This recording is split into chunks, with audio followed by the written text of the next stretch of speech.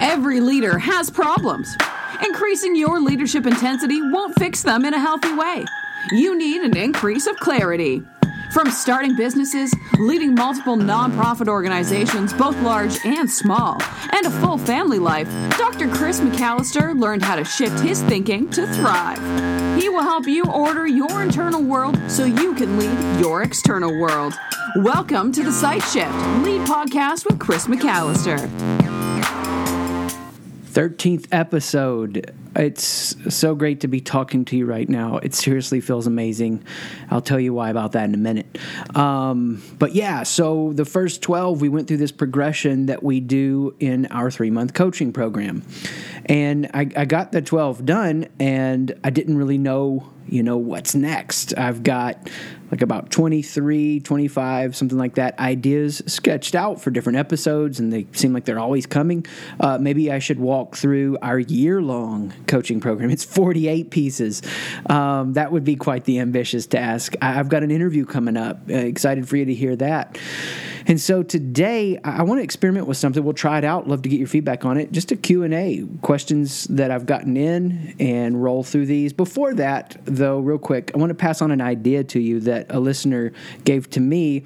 If you heard in week 9 on improving decision-making, that challenge that I gave you to think through what it's like for you to tell a story that would interrupt those decisions you make, to become a prophet, if you will. And he had suggested, what if you thought about it also as a children's story? And I just thought that was so cool and fantastic and might help some of you. So go back and listen to that episode again and think through what would be a children's story that I would tell myself to jolt me out of making decisions where I'm my own worst enemy. So I know kids' books have helped me often, just a simple message, the way they get something across. I can't help sometimes but read a children's book and think, I wonder at what level this author is trying to talk to themselves through this story.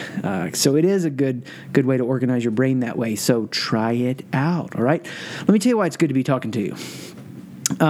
So yesterday, this is Friday when I'm recording this. This will post on Sunday night, April 5th. Yesterday, Thursday, we closed out the book campaign. It's the second crowdfunding book campaign I've done. And I am in the midst of some change, some personal change, some big decisions. I've been through a couple of reinventions, if you will, where I feel like I've evolved and I can't help but grow where I'm headed. And people don't always understand those. And I've been in the middle of another one recently. And one time I went through one, and a person was literally crying because I had changed so much, and I wasn't the person that I was before. I've had people get up and walk out when I was speaking because of big changes that I went through, and people tell me that I'm wrong. And so I'm in the middle of another one, and it's not as dramatic, but I think I saw the ramifications of it with the book campaign. We didn't get to 110%. And if you do anything, I mean, you post something on Twitter, on Facebook, you write a blog post, you try something at work, you speak out in that meeting, for sure, you write a book or you attempt a book campaign, a crowdfunding campaign, you are putting yourself out there, and it is not easy. It is painful. And so today, what I felt like doing was crawling under my little stand-up desk setup that I have. And so I did it, and I snapped a pic, and maybe I'll share it online, or maybe I will have shared it online as a way of gaining courage by the time this goes out. I don't know. But I know that just talking to you right now helps me. So thanks for being here, because I got to keep going. I got to keep showing up. This might be one of those times where you and I connect, and that makes it all worth it. Okay, so I said we do some Q&A here. I'm just going to walk through a few questions that I've gotten in and dive into some of these. We'll see where it goes, all right? Can a person with horrible parents become a good parent to their children? Whew, that's intense, man. A lot of the illustrations that I'm telling through Sight Shift Lead are things about business and failures and wins that I've had. They're also stories from life, because all of our life is our leadership. So yeah, parenting stuff creeps in there, and no doubt it stirs up some of these questions. Here's the thing. You will either repeat or overreact to what you received growing up. So sometimes you could have received a real authoritarian, dictatorial, powering up presence. Well, you're probably going to repeat that as a parent or overreact to it and slide into this very permissive space and regret that later. How do you find that voice, that style of who you are as a parent, and break that pattern? And that's what I hear in this question. Can a person with horrible parents become a good parent to their children? And the answer is emphatically yes. I've seen myself break some patterns. I've seen it in others. And what I can tell you is this. When you learn who you are and how to live out of a secure identity, and then there's no proving or hiding, it relaxes you in that moment. You have awareness, so you see what was done to you that you want to repeat, or you see what was done to you that you want to stop and not repeat, or what you want to adjust. The biggest thing that I noticed for myself was this.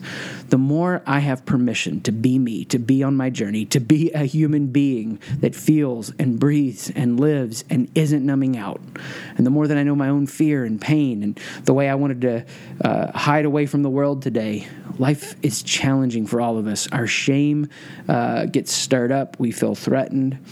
And when my children aren't acting in a way that I want them to, I don't have to stress out over that. I don't have to stress out over their behavior or their performance. Instead, I want to investigate and validate what's happening on the inside of them.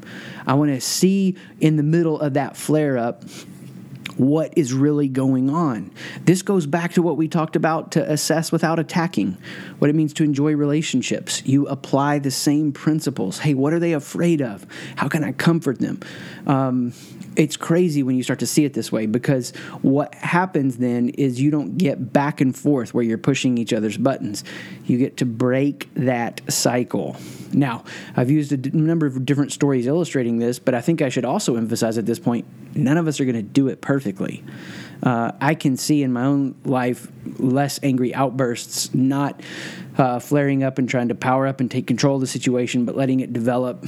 And I'm in a space with two preteen daughters, a third daughter who's a couple years, let's see, they're now 12, 10, and 9. That's crazy. So I'm in this space where we're facing a lot of changes and intensity. I want them to feel safe around me to have their emotional outbursts, right? I want them to feel that place with me that they can fall apart. At the same time, sometimes it drives me crazy, and I love them so much, and I mess up, and so what do? I come back around and I repair the tear. You're never going to do it perfectly. You're never going to do your leadership perfectly. You just keep putting yourself out there, and when you feel like you screw up, you keep showing up. You show up and you repair that tear and say, hey, I felt afraid, so I did this. And it doesn't have to excuse away everything they did. They still need to own their stuff when they need to, but it does take time. So great question. Tons more to say about that, but we're going to keep on going. Gosh, man, some good stuff here. Should I become homeless to follow my dreams? I hope not. You don't have to. There's this idea that says if I'm going to follow out the mission that's in me, and so much of Sight Shift is learning who you are, which overflows into figuring out what you're supposed to do.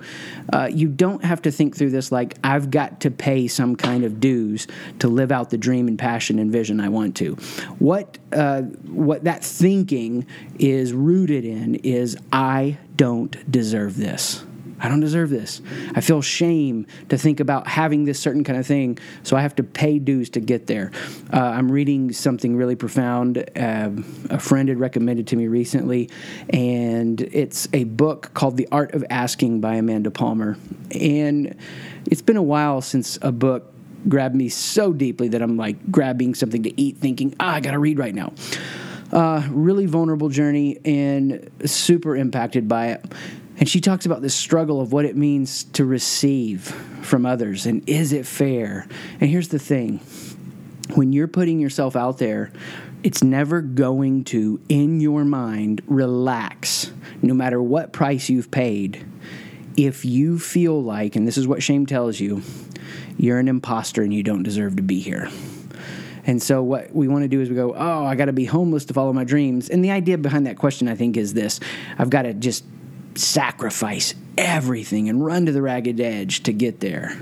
And I'm just telling you from a guy who has had to rebuild his income a couple times, who has started things and transitioned things, it's not worth it to live on that ragged edge.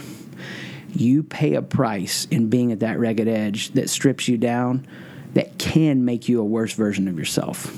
So what I'm going to say to do is to figure out how to just take the next step today. It doesn't have to be this dramatic, I'm all in or it doesn't count. There's a lot to be said there. There's a lot about transitioning if you're in different jobs and what's happening with your work. And I've got some questions around that too. I may get into those. But for now, I think I've made that clear. What's the best way to spend $100? What about $10,000? I love this. It's so practical. The best way to spend $100 is to spend it to yourself and put it in your pocket, because you don't know what's going to happen tomorrow, and having $100 can change everything. To be able to relax you, to be able to be in the moment and rest, it's huge. So what I want to do is I'm going to put that $100 in my pocket and say, I'm not spending that. That's my backup emergency plan. What about $10,000? Well, it depends on what your threshold for risk is. I'm going to take part of that money, and I'm probably going to reward somebody around me. I want to take care of somebody. I want to be super generous because I'm surrounded by people who have made so much happen for me, and I want to show them love. I'm going to take a percentage of that, and I'm probably going to want to risk it and try to multiply it. And I'm going to take probably 80% of that. I mean, we're talking about just getting a shot at $10,000. I'm assuming that's what this question is about. And I'm going to save it, because this is a moment of feast. And I can tell you, in 17 years of leading and charging forward, there is a serious truth to this reality of feast and famine. And that feast moment is here. We're gonna invest part of it and try to multiply it, right? And not in these things that you can't control. I'm talking about a business idea you can invest in.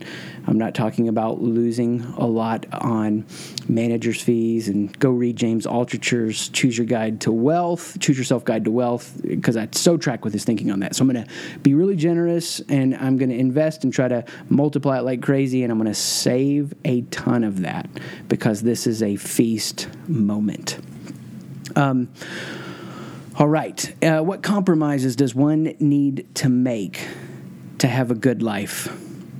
Wow. This has a lot of application in a lot of different arenas.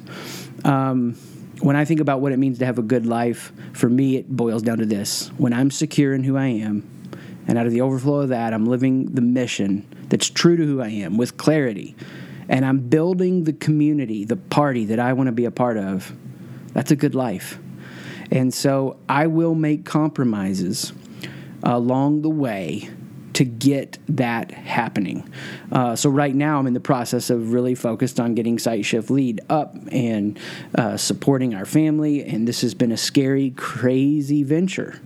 There's some compromises I'm making which some of the compromises on just a halt, slamming the brakes on complete lockdown, non-essential purchases. I don't have as much time right now for hobbies. I love trail running and some other things. And some people say, no, you got to have that right now. I'm doing the best I can. I've got to keep it moving forward.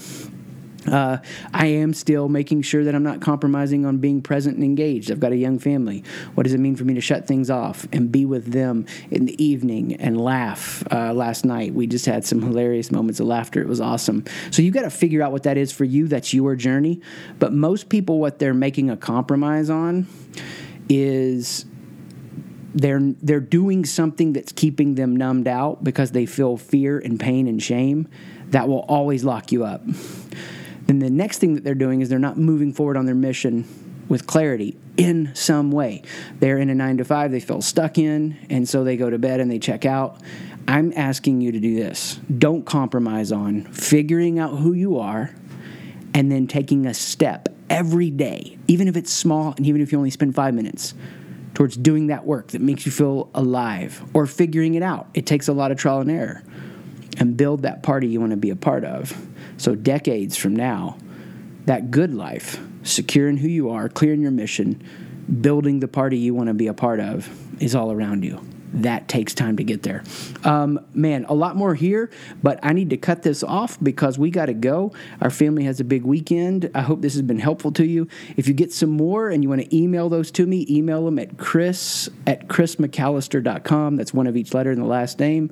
And we are going to be releasing a couple of new things soon. Stay on the lookout for those. I am going to move forward with the book project. Regardless, I got to get this thing written and excited to do it. So thanks for being on the journey. Check you later. Peace. This has been The Sight Shift, lead podcast with Chris McAllister. Thank you for listening.